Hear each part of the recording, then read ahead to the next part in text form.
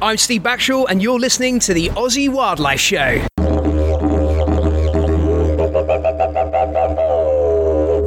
G'day guys, you're listening to the Aussie Wildlife Show. It's Steve here, and I'm of course with Adrian. G'day guys. And we're going to talk today about our 50th episode. Number 50. We started this podcast probably about a year ago, and I look back over the guest lists and I'm blown away by these amazing people that have given their time to come on the show and share with us stuff that's taken them a lifetime quite often to accumulate, but for no money.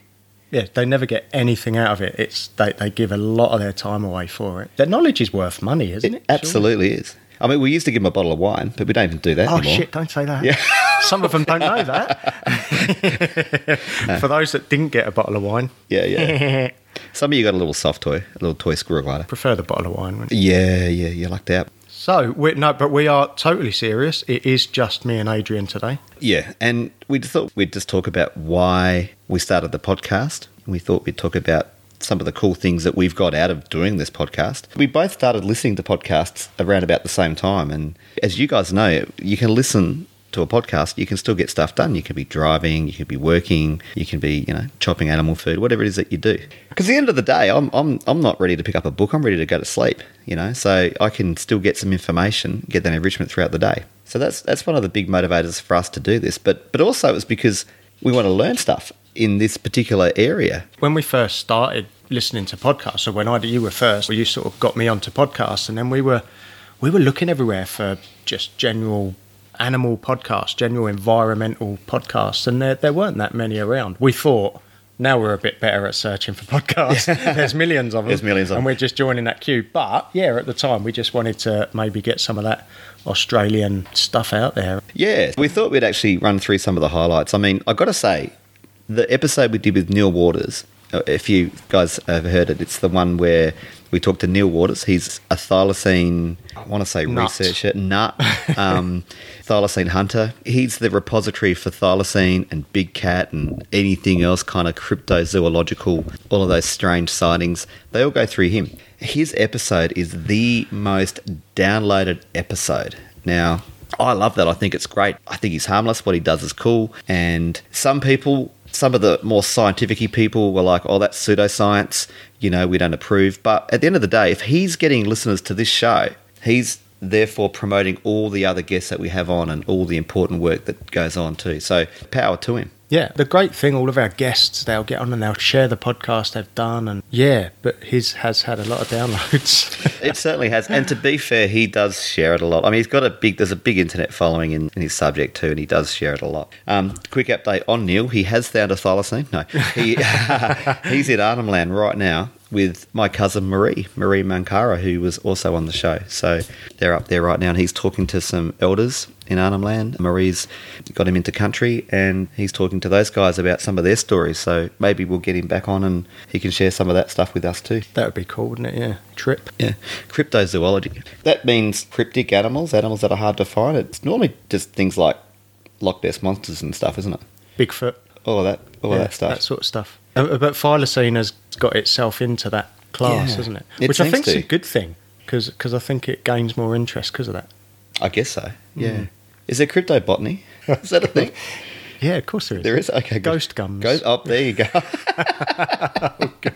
Okay, and then moving swiftly onwards. Actually, there's a ghost in this house. We don't talk about it too much, but... I do. Yeah, Steve does. He lets people know. Freaks out a lot of the people. As soon as someone new comes to the house and say, there's a ghost, and I show them every time, and it's true. It's a weird feeling when you walk down that hallway. And there is I don't know, it's like an outline of just a bloke standing there, isn't it? Yeah. Could be a woman, sorry. Yeah. I think a bloke. Pretty freaky. It's pretty freaky what goes on there. We're at Animals Anonymous headquarters. It's haunted. So, bit of an update. We had Gavin Bedford on too when we were up the NT ourselves recently, and we were looking at Oenpelli pythons. And yeah, that turned out that I seem to have brought some Oenpelli pythons. Woo! Pretty much the last species of python for me to keep, apart from ones that have never really had more than the one in a jar in a museum somewhere. But yeah, it's very cool. And it's a python that we always thought we'd never be allowed to keep in the hobby. because it's the Aboriginal snake. What's its Aboriginal name? Rainbow serpent? Yeah, rainbow serpent. There is a name for it. But yeah, so we never actually thought we would be allowed to keep that. So over the last 5 years, with Gavin working towards it, we can now have them in the hobby. And yeah, I got my first ones a couple of weeks ago. Are people calling you up now getting orders? No, I haven't told them. This is the first time that I've told anyone. It's only people like you that know that I've got them. I just let the snake out of the bag. There's no pictures out there. Kyle was round today, Kyle Chalmers, who's someone we've had on the podcast, Olympic swimmer, gold medalist, great guy. Yeah, he held it today and got a couple of photos taken with it, which was great. He loved it, so no doubt at some point. I didn't tell him not to, so no doubt at some point he'll put pictures up. I'm not advertising the fact. Well, I am now, but I wasn't going to. But yeah. Can you let people know your address, Steve? Yeah, absolutely. It's Mickey Mouse Lane.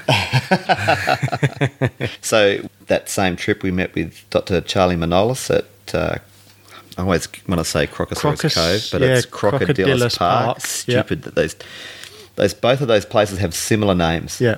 Do you think that's a competition thing? I don't know. Apparently it was. Strange. Apparently it was.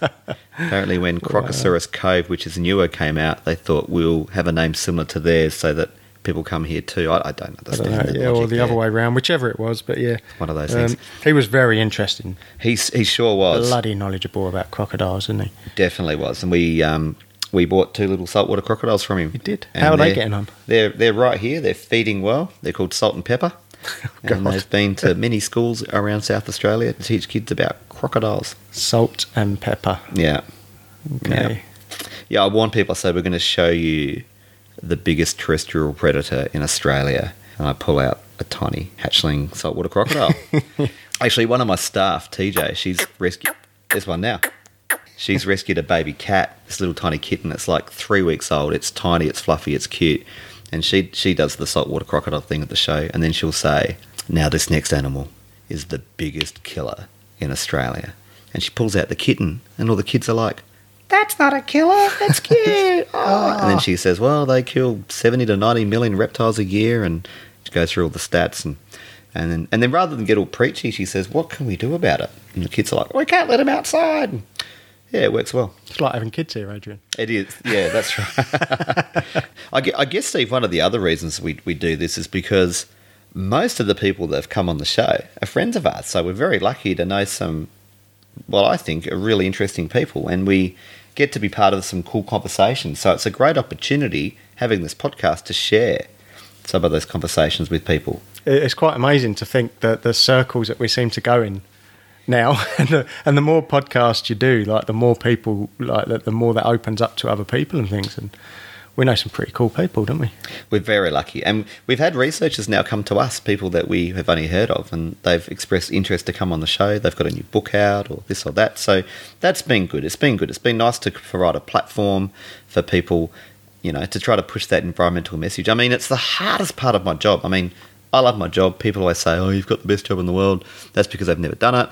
But I struggle trying to sex up conservation. I mean, you say conservation, biodiversity, you say extinction. These words, they don't really mean much when you hear them, and they tend to be really boring, and yet the subject itself is so bloody important. To me, it's so bloody important.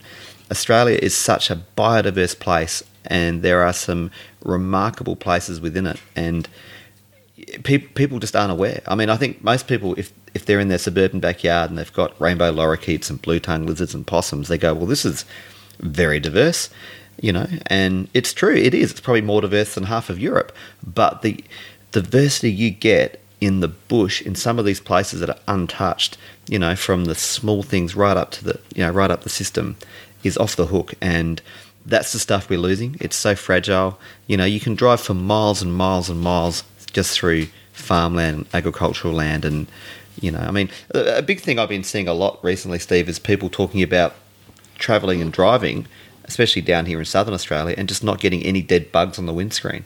You know, and there's a lot of scientific people that are seriously concerned about this. You know, what does that say? I mean, yeah, we've had some droughts, but I don't know. Yeah, it's true. Yeah, there isn't much of that, is there? I mean, even coming from the UK, like most of the year, you drive down the road and you've got bugs just killing your windows and But yeah, here you don't actually get that. Never really thought about that. I mean, you go to Kangaroo Island, it doesn't have any foxes. So you've still got things like the Tamar wallabies, and there are so many Tamar wallabies on the side of the road. And it's sad, but it also shows you how diverse it is. So in some respects, if we did have that biodiversity, if we didn't have cats and foxes in Australia, you would drive down the street, it's probably a bit macabre, there'd be dead quolls, there'd be dead bilbies, there'd be dead numbats and all sorts of stuff. It's a strange one with cats and foxes, isn't it? Because there is probably no amount of money and resources now to actually eliminate things like that. That's probably it for us with that. We've got to run with it. But it's one of the things like paleontology side of things, when we talk about some of the animals in the history that were here that are now extinct. Thylacoleo? Yep. That now would have such a great life. The marsupial lion. Yeah. If that was here now, like that would be predating probably on foxes and cats and things, and it would probably be keeping it all under control a bit more. I find that fascinating that once upon a time they died out, I would assume because of either, well, you wouldn't assume it was predators to them, but it was probably down to prey or... Could have been humans and fire regimes and changing the stuff environment. like that, I guess. But yeah, so they died out. They must, like now, I reckon they'd be super successful now if we had animals like that around. Australia almost needs a bigger predator. I don't know, and that might be, that might make more damage, but I think it might actually keep cats and foxes under control a bit. Well, they talk about bringing back thylacines. I'm not sure if a thylacine would be able to chase down cats and things, would it? Yeah, I don't know. And they want to bring devils to the mainland too. We've had a scientist that wants to come on and talk about that, because devils were here 3,000 years ago when the thylacine was here, if it's not still here. I went there. Actually, one of the big questions I get asked is, people ask me, do I think they're there? Because I'm really good friends with Neil and I'm a big fan of Neil's, people think that I think they're here, and I have to say I don't think they're here, but I wouldn't say they're not. But I honestly don't think they're here. I do believe they're extinct. And I mean, most people will say, look, they could be in Tasmania, but I mean, who knows? Yeah, but we all hope they are still here. I think so. Yeah, you'd be hard pressed to find someone that doesn't. But that said, I mean, here in South Australia, tiger quolls are extinct. I mean, we've got tiger quolls here. They're an awesome animal. I think that's the favourite animal. And I only keep native animals to educate about the environment. And if I didn't have this job, I probably wouldn't keep any. But I love going outside and seeing, a tiger quoll. They're awesome animals, bone-crunching jaws. They're bigger than a cat. The way they climb trees is phenomenal. Beautiful to look, with the beautiful spots right down the tail. But there are people today that get them in their chook coops, like places where tiger quolls are still found in the East Coast, and they shoot them. I ate my chooks. Now, if you can't build a chicken coop that keeps out foxes, cats, and quolls, don't blame the animal. Yeah. That's on you, man. That's on you. Ran over. Yeah, that's fair though, isn't it? Yeah, when you either broke into my chicken coop and killed all my animals, well, that's not a great chicken coop. Then. It's not a good chicken coop, is it? I mean, I've got potoroos, bettongs, bandicoots, rock wallabies, quolls, all these things that are largely extinct, if not completely gone from the state, and predators aren't eating them. There are foxes on my property, but they're in predator-proof enclosures. It's not brain surgery. Wow, you've got a real problem with that. Yeah, I do, man, because someone had a crack at me once. I posted a video of my quoll, and he'd come, those bloody things eat my chooks, we shoot them here, they're a pest. And it's like, oh my God, what? Yeah, you're a pest. Yeah. Can't shoot him, though. You can't shoot that guy. No. Not legally, yeah. No. Isn't it funny? If we were any other species in the numbers that we are, doing the damage to the environment that we do, we would eradicate us, we would poison us. You get a rat or a mouse, gets into your house, and you find a little bit of rat and mouse poo. What do? You put down poison. That's all that's doing is pooing in a cupboard. That's not changing the ecosystem. We absolutely obliterate ecosystems, and we're fine with it, and we're still breeding with impunity. Speaking about that, we've done a few episodes of population, and it's it's one of those subjects. We've talked about it before. We're not suggesting going outside and culling people. It's just more of an awareness. We're not saying do this or don't do that. We're not saying don't go outside and cull people. We're not saying that either. I don't think we're saying... We're just leaving it up to you, But we're not saying don't do that. I think it's just trying to bring the conversation to the table. And you do see it around the place a bit more now. And I think, like we've talked about, Attenborough come out and, a few times he's talked about human overpopulation. And still there are people that dig their heels in and say, nope, we could facilitate more people. They'll show you a map of Australia and say, this is the city, this is the city, this is the city, and everything else is fair game. It's like, well, no. If you actually look at the areas that humans impact by being in those little cities, the areas where we produce food, the areas where we mine, the areas that we pollute, the oceans that we trawl for food. And I don't mean to be depressing, but it's just bringing up that awareness. Until we started this podcast, I didn't understand all the problems with the planet and things like that. It's one of the many things that I've got out of this podcast is learning stuff like that. And to start with, the first few times that you hear that, it's overpopulation and there's definitely too many people on the planet, you're sort of like, yeah, come on guys. But geez, the amount that I've learned, it is absolutely all about overpopulation. It doesn't matter what problem you really bring up now, you can pretty much draw it back to there being too many people on the planet. And I think there's a lot of countries that are changing that now, aren't they? Like I think Australia doesn't have as many babies now on average, stuff like that. Although I think the day before yesterday, they put figures out to say that there was the most babies born in Australia ever. Oh, really? In the last year, yeah. So what I've just said is Australia. absolutely wrong. But yeah, it is all about overpopulation. So another podcast we did was native animals as pets. We talked about the pros and cons. That's probably the most discussion of one of our podcasts, the most discussion gone on about that podcast. And other people have done podcasts on the same thing. Our good friend Nick did one as well. He did a video, didn't he? Yeah, he did a video Nick from of Wicked it. Wildlife, who's been on the show. Yep. Yeah, I think that's a lot of discussion went on about that. It's a tricky one because, again, it's like the population debate. I mean, there are people that are absolutely pro it and there are people that are absolutely against it. And a lot of people have their blinkers on. It's like political parties. You got to be all or nothing with some of these issues. But it's actually a very grey issue. I never used to be into the idea of people keeping native animals as pets, and yet I did it as a zookeeper. I did it as a wildlife demonstrator. I've been very lucky, though, to see a lot of great keepers. And one of the arguments people will throw at you is people are going to do it wrong, the animals are going to suffer, and all these things are going to happen. Yeah, it's a good argument. It's going to happen.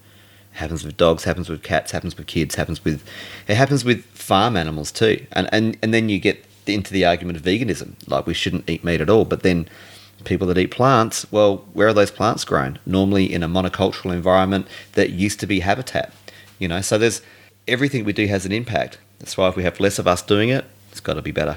What I hope to be achieving, getting out there and talking to school kids, I don't want school kids to grow up and be environmental demonstrators or, growing local native plants necessarily, but we want those kids to grow up and be economists. We want billionaires' children to grow up and have a passion for the environment too, so we can merge the two. And I think that's going to happen. I hope that's going to happen.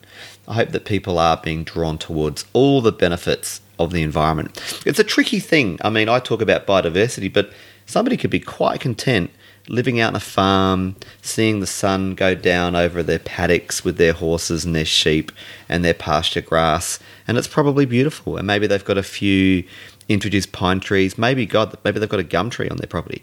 And it's beautiful. It's lovely. Great, Personally, I love biodiversity and I value it. And that's because mostly I'm aware of it. If you're not aware of the complexity of biodiversity that's out there, if that's a boring sentence, this is a hard job to try to promote this type of stuff, but I do my best. If you're not aware of it, you're not going to care. And there's another argument too. Life has been wiped out many times. What will be the 6th major extinction currently we're in now? And it will come back again? Yeah, sure, but not for your lifetime, not for your kids' lifetime. I care about this stuff because I like it. I don't care about this stuff because it's the right thing to do. There is no right or wrong. It's just, I like it, and hopefully other people will like it if they get to know it. Yeah, all you people out there need to go and get jobs that you're really good at. Be a mathematician, be a columnist, be a banker, be whatever you want to do, and be an environmentalist as well. Absolutely. So, interviews that we've done. You know, one thing that's been really interesting is we've got feedback because, you know, a few people we know or people that we've met have listened to the show. And it's funny to hear when people say what their favourite episode is, because some people's favourite episode is another person's worst episode. I guess that's probably shouldn't be that surprising to me, you know. But the common theme is everybody will listen to all the episodes and they'll still get something out of it. And I find that quite cool. I think I get something out of all the episodes. And doing this, like, for me, it's been a huge learning curve. Like, I remember the first paleontology one that we did with Aaron. Not because of Aaron or anything, I hated that. I hated sitting there doing it. And I'll explain why. Because I'm a reptile person, and a lot of reptile people get into reptiles because of dinosaurs and things like that. I never did. I got into it because my dad used to push me towards things like that, and it was great. That was brilliant. Doing Aaron's, I knew nothing about dinosaurs and paleontology, full stop. I knew nothing about it, and I had nothing to say on that podcast. But it was that was a scary podcast for me. It was scary for me too, because we're not interviewers, guys.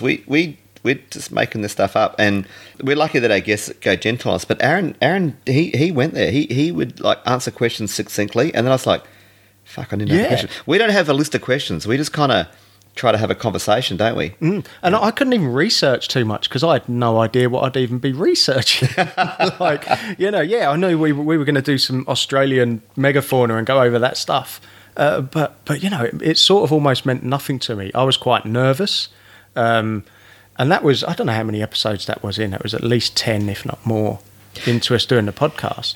Yeah, it took me back to the first ones where I was super nervous. Because I remember the first day when you said to me, let's do a podcast, Steve. It's going to be great. And I normally don't like talking to people about stuff like this. I just get really embarrassed. I'm not a public speaker.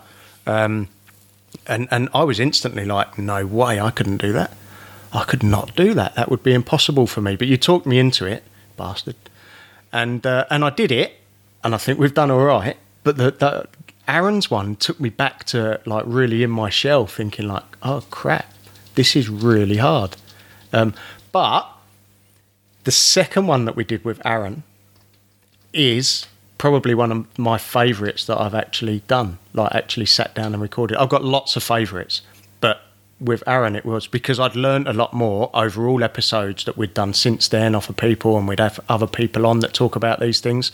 And the second one was one of my favourites because I felt so comfortable sitting there talking to Aaron, who's an absolute legend, and it was so much better. So yeah, I was just bringing it up as like a interview with the two. He's the only one we've had on twice as well. Yeah. An interview with the same person where the first one was really scary, the second one was really great. And I think that was part of it because I knew nothing about what was going on in the first one. You two were just talking absolute gibberish to me. No, I found it scary too. And the second one, just feeling so good about doing it and just putting plus points to why I do the podcast. Yeah, yeah. That's a big one that always sticks in my mind. And obviously our first podcast that we did, Steve Backshaw. Yeah, I know. How ridiculous is that? What a place to start. Yeah. It's funny, isn't it? And a lot of people that we've had on the show, it's been their first ever podcast too. So you're an old hand at this now, number 50. Yeah. You know, a lot of most of our guests have never been on a podcast. Probably even a radio interview. So yeah. And it's been like, I'm still nervous when we do them, but it's really good that. It's not really good, but yeah, it's really good for me that most people that we get on, I've found, are bloody nervous too. Because, yeah, they haven't done things like that. They've got their knowledge and everyone knows what they're going to, what they can talk about and that, but it's still really nervous. But it's ridiculous because there's, two now. There's normally 3 or 4 of us sitting around a table. Like, that's all. Why would you get nervous? And it is just a relaxed chat. That's all we want to do is have a relaxed chat about what those people are doing. We want them to say as much as possible. Yeah, it's not meant to be an interview. But that said, we're open. If people want to, direct and say, hey, listen, guys, can you do a bit more of this or a bit more of that? We're open to it. We're open to suggestions. We're flying blind. We hope you enjoy it. We don't get any money out of it. It's just something we do that we enjoy doing. We wouldn't mind having a sponsor one day. That'd be really cool if someone could fund it. Elon Musk. Muskie, Musk Dog. You just lost it by calling him Muskie and Musk Dog. So who next? Richard Branson. The Brannanator. Oh, God. So I guess it is a massive privilege that we've had some fantastic people on. We've been really lucky, and we're a massive thanks to all of them. We might not mention you all during this podcast, but we do love you all. We do. We had Ranger Stacey on the show. I grew up watching Ranger Stacey. I didn't. Steve didn't know who she was. Didn't know who she was. Mm.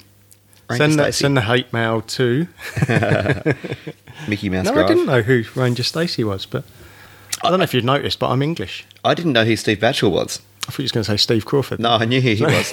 I didn't know who Steve Batchel was, but I had heard of Deadly 60. Mm. So there you go. So we're even, Yeah. Stephen. So we have done a little bit of travelling. We've done our Borneo trip. We've done our NT trip. And we really want to do some more interstate trips. We have to. We've got some great guests lined up and we have to travel to see them. We won't do a phone interview. We got to come and see you. Yeah, we're not happy with phone interviews. When we hear them, they always sound a little bit phone interviewy. I learnt a new word the other day. What was that? Well, you know how you've got coprophytic? That's something that eats its own poo.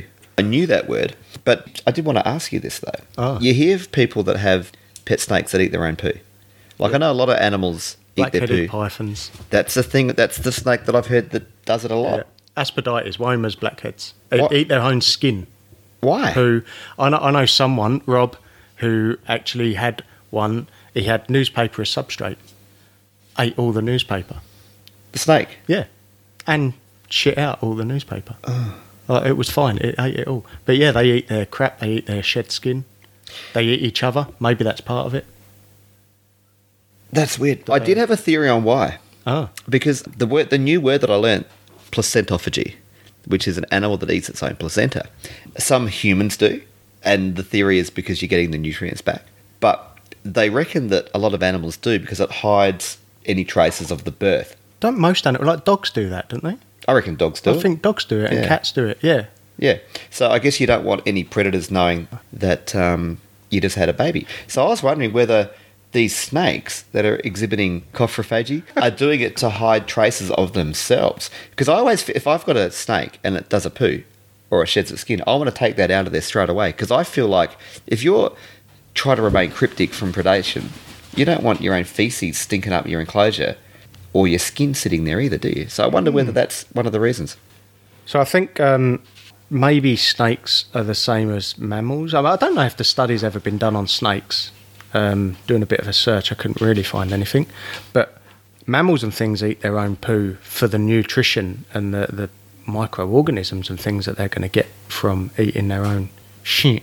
Yeah, and there's like things like baby koalas that eat pap, and I've seen them do it, and it's What's a big, pap? Yeah, it's a bit gross. It's a substance that the mum koala makes, and it comes out of her cloaca, and the baby basically sucks it out of the mum koala's bum, because I'm so sorry about this, listeners. yeah, 50 number 50. Woo! Most people would have a party. There'd be drinks, there'd be cocktails, there'd be noises in the background of We're party going to poppers. talk about eating shit. We sure are. So anyway, moving swiftly onwards. Just a thought I had. Look, I wonder if they were, cleaning up after themselves. Because I wonder, a snake in captivity, if it's left with its own feces, some people don't clean their snakes out and they wait until the snake's got no more room to bloody sit until they take their poo out. Is that stressing the animal out? Like in the wild, you wouldn't hang out near your poo. You'd want to move away. Because snakes, their sense of smell, it's acute, It's their number one sense, really, isn't it? Mm. If there's an expert out there that wants to come in and talk about poo, I'm sure people are fascinated. Actually, speaking about poo, let's talk about this, Steve. You're very happy at the moment because we have here at Animals Anonymous headquarters, temporarily for a few months, Are we going to talk about my favourite animal? we've got a baby Because wombat. listeners might not know that my favourite animal is a wombat. No, that's right. I don't think you've mentioned Australian animal, I should That's say. right. Well, what's your favourite animal overall? Orangutan. Is it? No, I don't know. I why. don't know. I like the moodiness of redheads. Here's something that I didn't know. I didn't know this until I started raising a baby wombat. And it's not even a tiny baby. This guy's about 9-10 months old, weighs 4.5 kilos. Her name's Snuffles. But she does the little cube poos, but they're bloody tiny. Like they're the size of a match head, but they're small cubed poos. not constipated. No. And something else really funny about them, like when I've raised like bandicoots and quolls and bettongs and potoroos and kangaroos and all of those things, and when you feed them, you toilet them, because in the pouch, the mum puts their face down there and eats all the poo and the wee because she doesn't want it hanging around in that pouch. So obviously we don't do that, but we get a bit of napkin and wipe it on there and stimulates the wee and the poo. It's all about wee and poo, isn't it? Sorry, but it's sort of gross and it's horrible. It's quite weird to watch. It is a bit, isn't it? Yeah. You can understand there's a bottle, you're feeding the baby. Then, what are you doing now? What's going on? I need an adult. Do I call someone? But that's what's going on there. But with the wombats, they'll only wee once a day. So with Snuffles, and when she does wee, it's a lot of wee. And, you couldn't have enough napkins to keep up with it, and it's pretty quick. It's like it's quite the stream that comes out. So we get a glass, we put it under the wombat, and I have to be honest, sell it as whiskey. Sell it as whiskey. Yes. It's the first time I've ever raised a wombat, so this is all very new to me. But I'm just telling you what I was shown to do. I get a big beer stein and I hold it under Snuffles after she's had a 6 a.m. feed, and she'll fill it up about a third full with wee. Wow. Oh, is that? I don't know whether you'd noticed that. Is that a natural adaptation? Is that they only pee once a day? I think it says that in the wild, the mum will get a beer glass. No, they do, surely. I don't know. That's a very good question. Yeah, I wonder whether that is. Yeah. If you can hear chopping noises in the background, we've got Bree, and Bree's one of our volunteers here at AOHQ, and we do have 100 animals. And something I resisted for a long time is getting volunteers. And I think if you work, you should get paid. It's my job. Why should somebody else do my job? If I was a plumber, no one's going to come and do my job for free.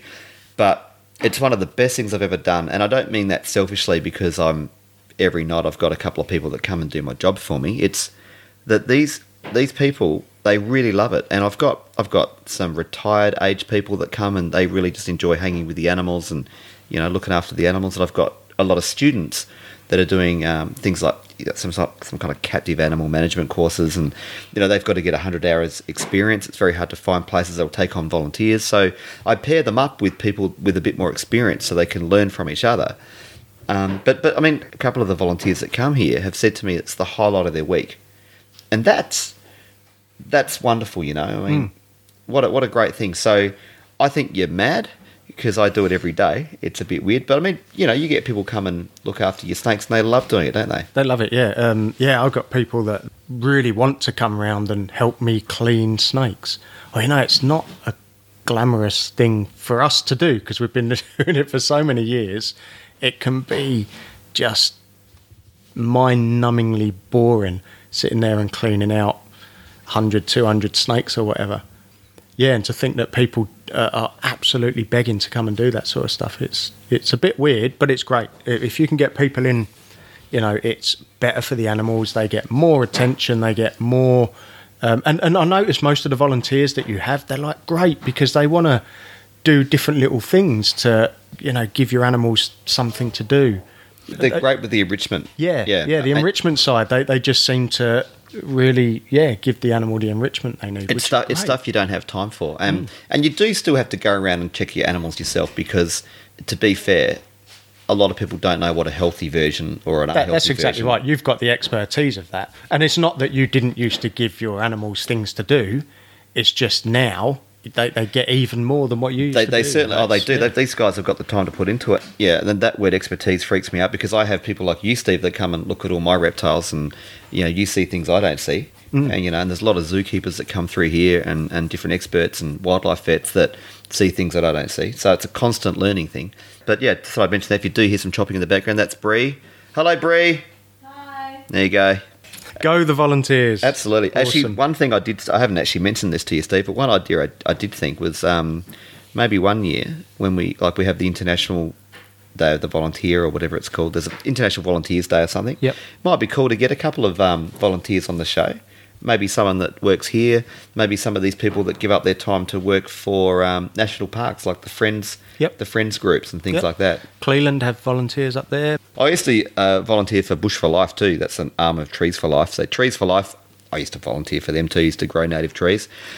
That was rewarding. I mean, I've bred a few things, not to the extreme of yourself. I used to grow native plants. I still do it a little bit, but geez, it was exciting. Like I used to grow for Trees for Life, and you'd have a foam box, and you'd fit about 50 or 60 trees or shrubs in there, and then you'd go out and, you might have 5 of these boxes, and you might have 250, 300 plants, and you'd go out and plant them at a landholder that had ordered these plants, and it was cool, putting back bush, where it was just paddock for a long time. That was cool.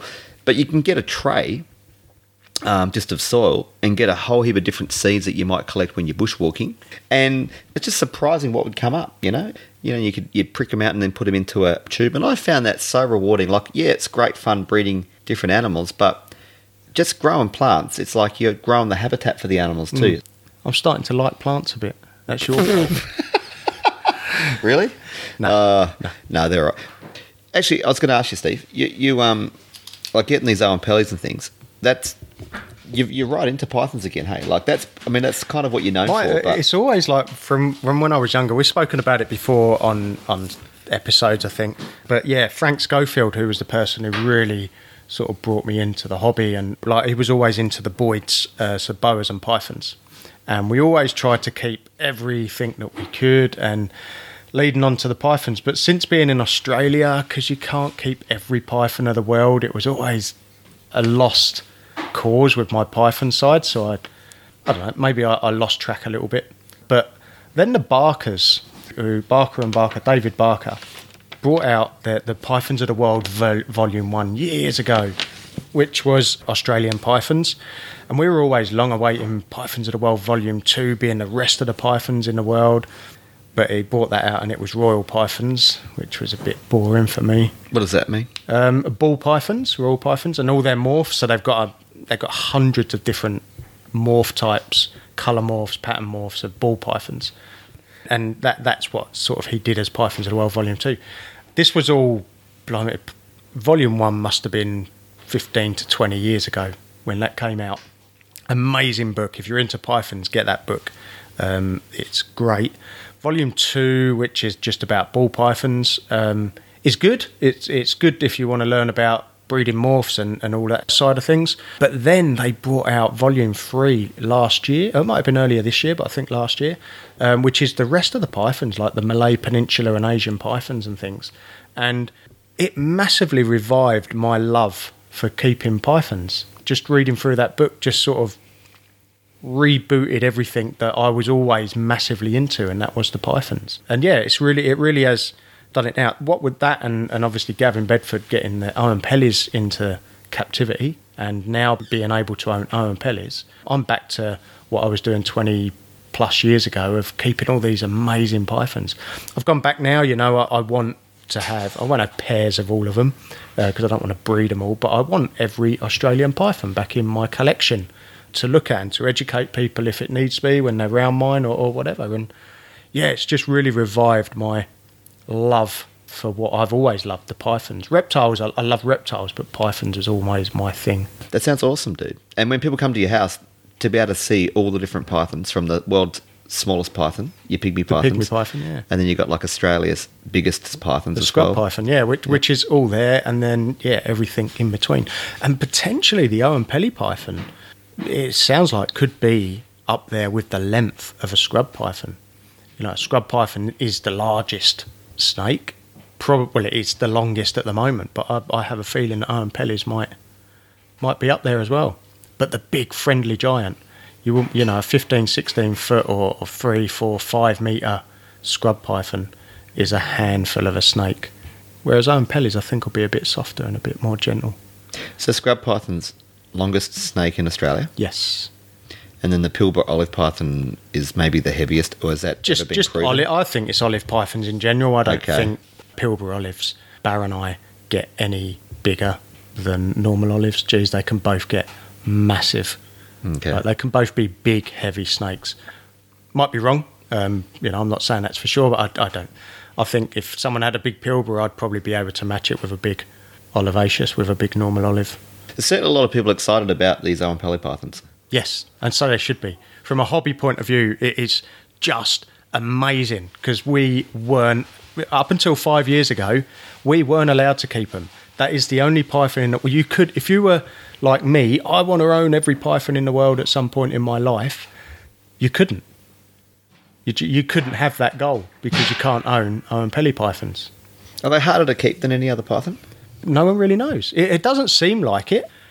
Gavin's taken some from the wild and taken them into captivity and managed to breed them fairly quickly. Like, in comparison to taking pythons out of the wild, you'd normally have to get them acclimatised. And I'm not saying he hasn't had to do any of that, but it seemed to have been a pretty quick turnaround of getting them acclimatised to captivity and actually getting viable eggs and hatchlings out. And yeah, he seems to have done it a relatively bloody great turnaround time, really. Because a lot of the time, I know we were in England, but if you took stuff out of the wild, back in the day when you used to get stuff out of the wild from Indo, you'd get it over to America, England, wherever it went to, and you'd need a good few years just to get it acclimatised, just to get it, used to captivity. Obviously, you've got that 6-month thing with the weather changes and all that sort of stuff, but it seems like he's got them into captivity and made it look pretty easy. Are you pretty confident you'll be able to breed these guys in a few years? Absolutely. No, I hope so. It's not my main reason to getting them. I know. Honestly, the main reason is just that hobby thing of it's just something that I am. You saw me in Northern Territory when he brought one for us. I saw you cry. I was probably weren't far off. It was that special. But it goes back a long way. With the Frank, and Frank died last year, and stuff like that. It goes back to all of that. It was because I wanted to share that with him, because that is the only python that he couldn't keep. So fingers up to Frank. It was one of those amazing moments. It was 5 years ago, or however long ago it was, when Gavin got permission, and that there was just a massive woo at that point. There's one day I might be able to own these things. It's always interesting when a new animal comes into the hobby, and they're worth a lot of money, but then the price comes down, and then there's a lot of people buy animals to breed and sell, and that's fine. That's how the hobby perpetuates. But it's funny. I mean, I always say to people, go for the animal that you want. Don't think about its resale value or breeding value. I mean, if you love that animal for whatever reason, that's the animal you should get. Is the Oenpelli python the rarest python in the world? You see that said a fair bit? Well, yeah, people are saying that a fair bit. I'm not convinced that Oenpelli pythons are the rarest python in the world. I don't really get that. People are saying it, and yeah, cool. I couldn't say no, but things like rough scale pythons. Rough scale pythons might be because of where they are. They're hard to reach, so there's not been that many seen in the wild. Where are they found? They are the Kimberleys in Australia.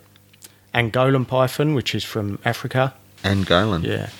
So they are as well. Angolans would be up there as being rare rough scales. And probably more. I mean, there's a python called the Mon python. I think it's MON, which has only ever been one found. And I think that's in a jar now in America, in a museum. So that's rarer. God, I mean, there are animals that you look at in the mammals of Australia that are only known from one specimen, and reptiles only known from one specimen. I think where the Mon python was, I think it's been a bit war-torn for years and years. It's in Burma, which is Myanmar now. I think that's where it's come from. It's in the Barker book. Anyone who likes pythons, get the Barker books, the complete set. Pythons of the World Volume 1 is super rare now and very hard to get. But look, and things like that turn up. I mean, I always check op shops, and if you can find any kind of field guide. A friend of yours got one from Mount Barker not long back, didn't they? Well, it was Daniel who actually, we've done an episode with Daniel. We haven't released it yet. Daniel Saliba. He's talking about Murray-Darling carpet pythons. He got it for $8 or something. Ridiculous. There are hundreds online now, secondhand. Out of print. That's what's kept me on in my hobby. What have you got that's going on that's special at the moment? Your AAHQ, Animals Anonymous headquarter, is 3 acres, most of it being untouched bushland. What keeps you going on this place? What do you love about it? Oh, look, I have no choice. I mean, I just have to keep going with what I do because it's the path laid out in front of me, and I'm a slave to my own ambition, and my ambition is not to get a sports car. And I'm one of those people that have a picture of a sports car above his desk to strive for. I'd be bored shitless with a sports car after the first 7 years after the first week. It really is just to grow the business and just to continue to do what we do in a bigger way. Like if somebody came out tomorrow and gave me $1 million, please, I would I'd keep doing what I'm doing. I'd just keep investing into what I'm doing. Just try to raise awareness about biodiversity. Keep trying to monetize conservation. And I love the captive animals, like I've said, and seeing people meet some kind of captive bred animal that they've never heard of. But I love going down to the bushland and just seeing what's happening. It's always different. It's novelty, like Terence McKenna said, novelty.